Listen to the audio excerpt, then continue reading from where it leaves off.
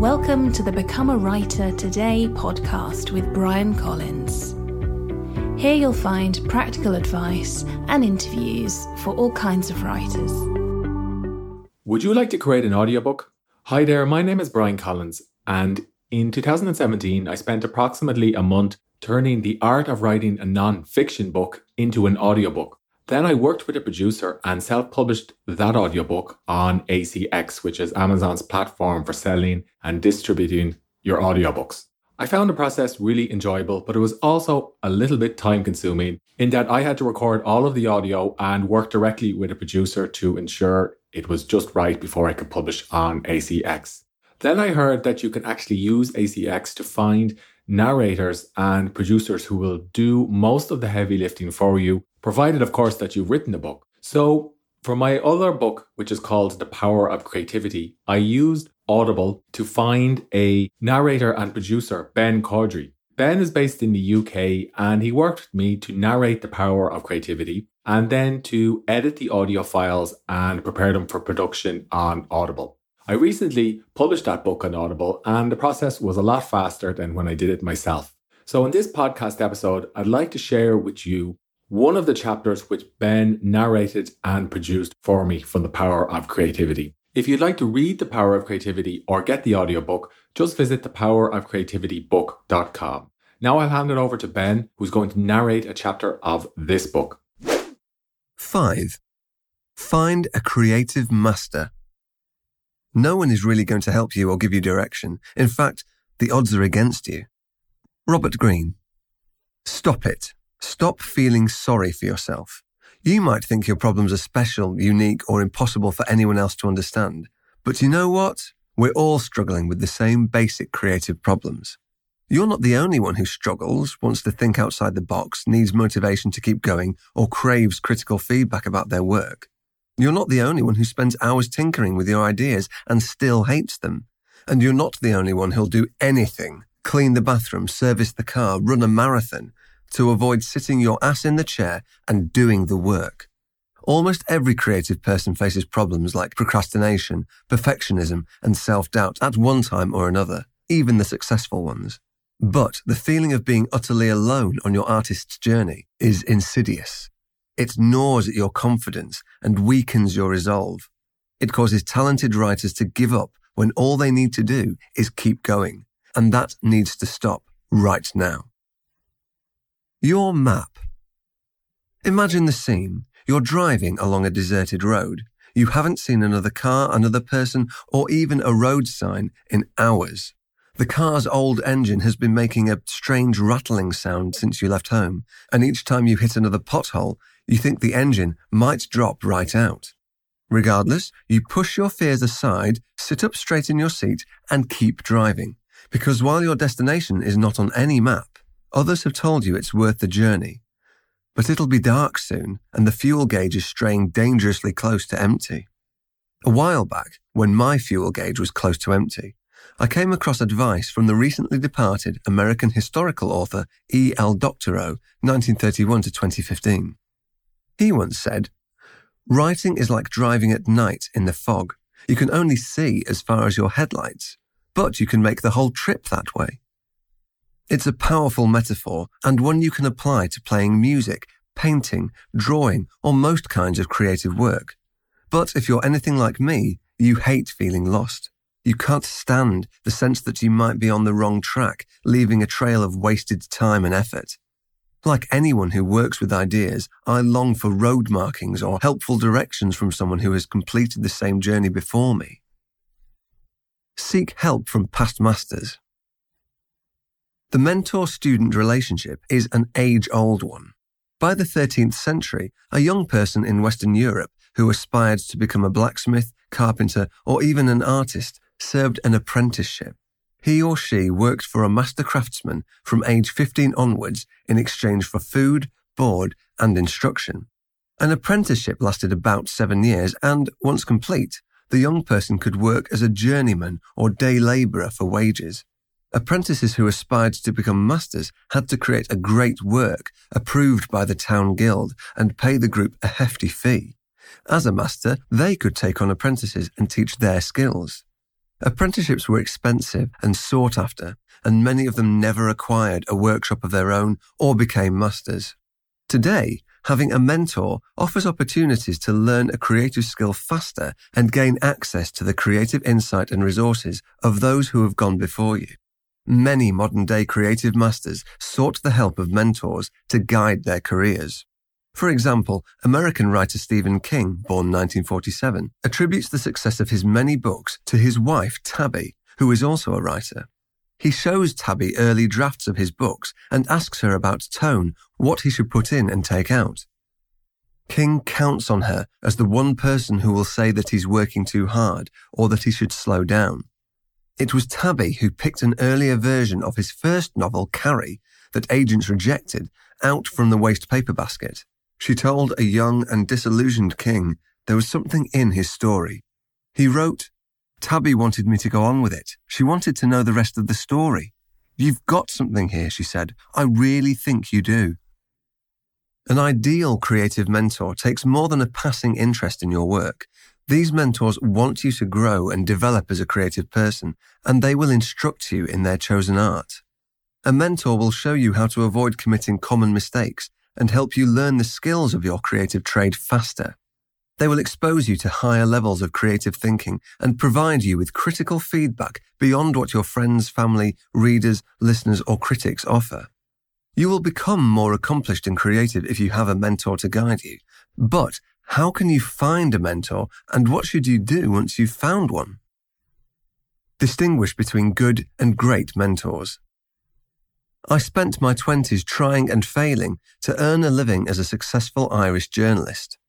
I would have given almost anything for a more experienced journalist to take an interest in the course of my career and show me what to do and what to avoid. I was prepared to strike a Faustian pact, if you will.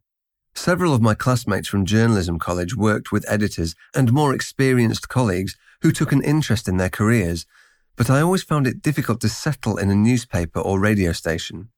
I grew resentful and was happy to tell people outside of the profession that most journalists were unhelpful.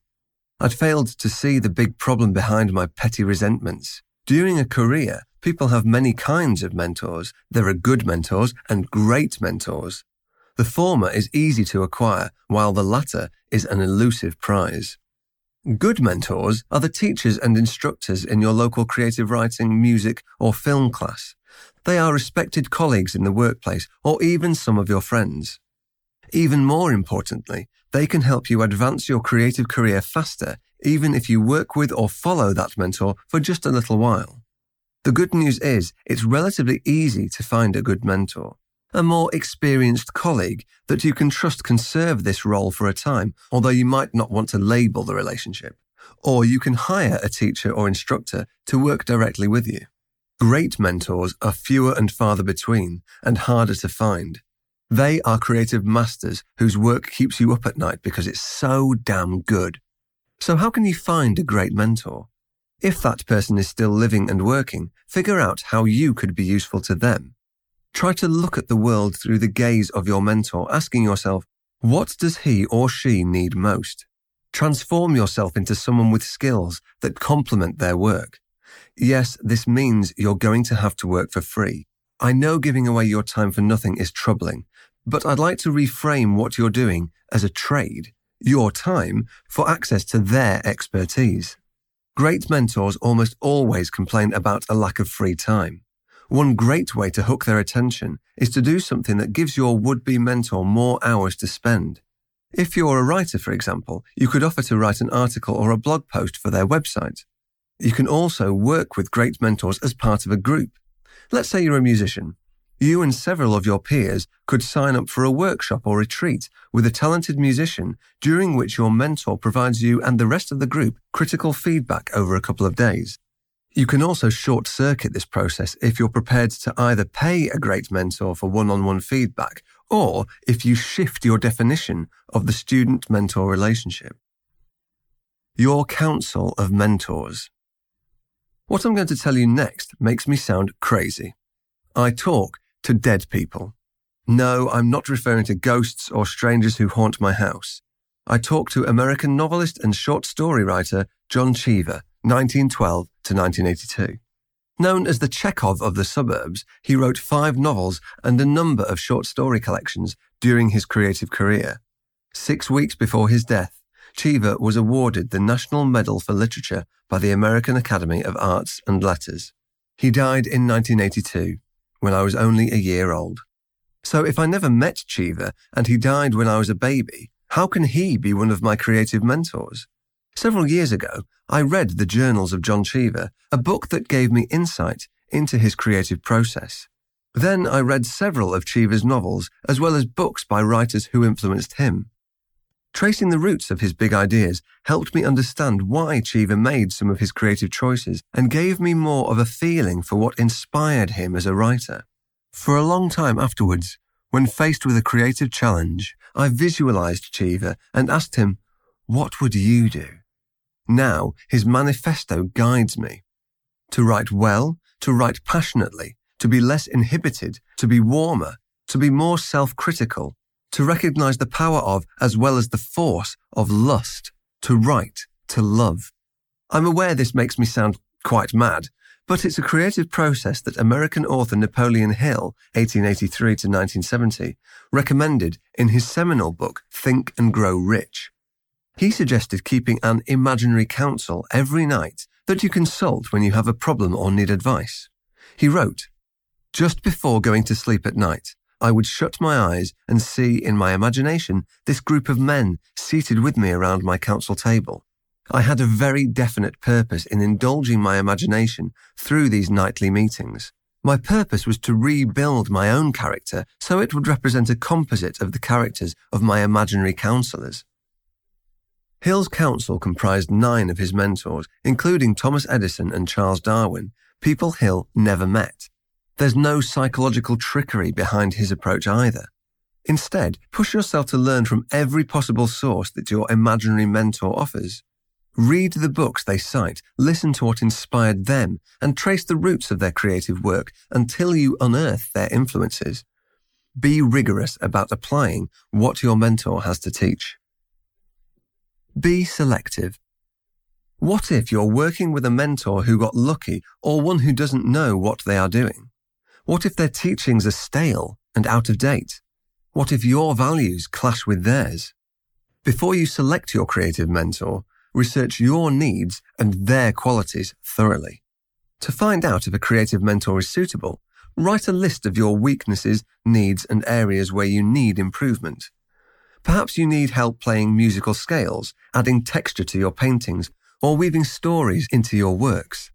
Or maybe you're struggling to learn from each of your practice sessions, or perhaps you need help with the tactics of your craft, and so on. Find a mentor who is farther along the path you're walking, or turn towards a mentor who has mastered one of your obvious deficiencies. They must be able to help you address the areas where you need help. Read everything about your potential mentor and find critics of their work so you can assess whether the relationship will work.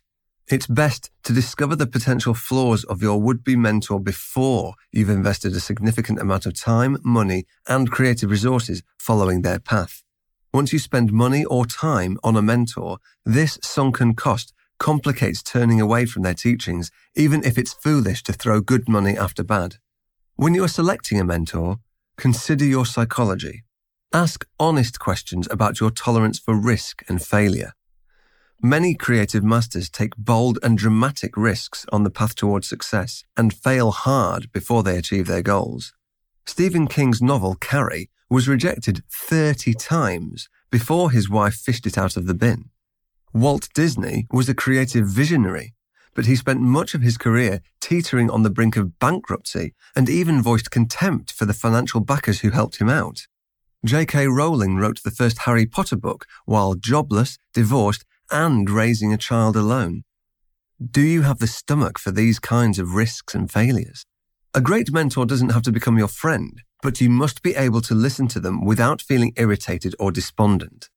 Consider how you will react to their beliefs, leadership style, way of thinking, systems, mannerisms, speech, and ideals. Remember, a great mentor will help you connect ideas in exciting ways, think on a higher level, and achieve your creative goals faster. Choose well. Burn your mentor's ideas into your own. Read, watch, and listen to everything your mentor sends you, produces, or creates. Keep a file or a notebook and write down everything they have to teach you and review regularly what you've learned from them. Whenever you face a decision about how to spend your time or resources, use your mentor's teachings to guide you. Ask them questions and, if possible, get them to review your work and provide critical feedback. Do what they tell you and put as much of their teachings into practice as you can at the expense of advice you hear elsewhere. The fire of your mentor's teachings should temper you so that you can face external ideas and challenges without becoming overwhelmed. At first, your mentor's advice might seem odd and even against your better instincts. But remember, your mentor knows far more about the creative journey you're both on. Later, when you start to achieve results, you can bring more of your experiences and knowledge into your chosen creative field. Nothing lasts forever. There will come a point where you must develop self-reliance and strike out on your own. It will naturally arrive if you've hired a mentor to work with you for a predetermined period, or if they're working with you in a more distanced capacity. Be sure you're both prepared to make the break. If you are working directly with your mentor and have hooked their attention, they might become dependent on you and even hold you back. They might want to keep you within the fold because they need you or even because they are afraid you will outshine them. If this happens, remember the goal of any mentoring relationship isn't lifelong friendship. Your creative work must come first. Prepare for the journey ahead. The road at the beginning of any creative journey appears long and mysterious. Realizing you've got only a vague idea of where you're going or wondering if you're going to reach your destination soon is never pleasant. Yes, the look of your journey will be different from the next person's, but make no mistake, you are not the first person to embark on this creative path. Many others are willing to show you the way if you have the guts to ask. Follow the path that writers, artists, painters, filmmakers, and creative masters have walked before you. The next time you encounter a creative problem, ask yourself, what would your mentor do? As you become more skilled at your craft, start questioning some of your mentor's ideas and teachings. Challenge your mentor. They might not like this pushback, and many mentor-student relationships end acrimoniously. However, if you go into this type of relationship with your eyes open, you will be prepared for the inevitable end of the mentor-student relationship. When you reach this crossroad, look for another, better mentor to guide you. Say to yourself, onwards! You can draw on the strengths of one mentor to offset the weaknesses of the next. It's why writers work with more than one editor during their career, and it's why musicians move from one producer to the next. By tapping into the knowledge of multiple experts, you will fashion yourself into a creative person other people seek out. By going from one creative mentor to the next, you will combine the teachings of various teachers with your unique ideas and creative voice.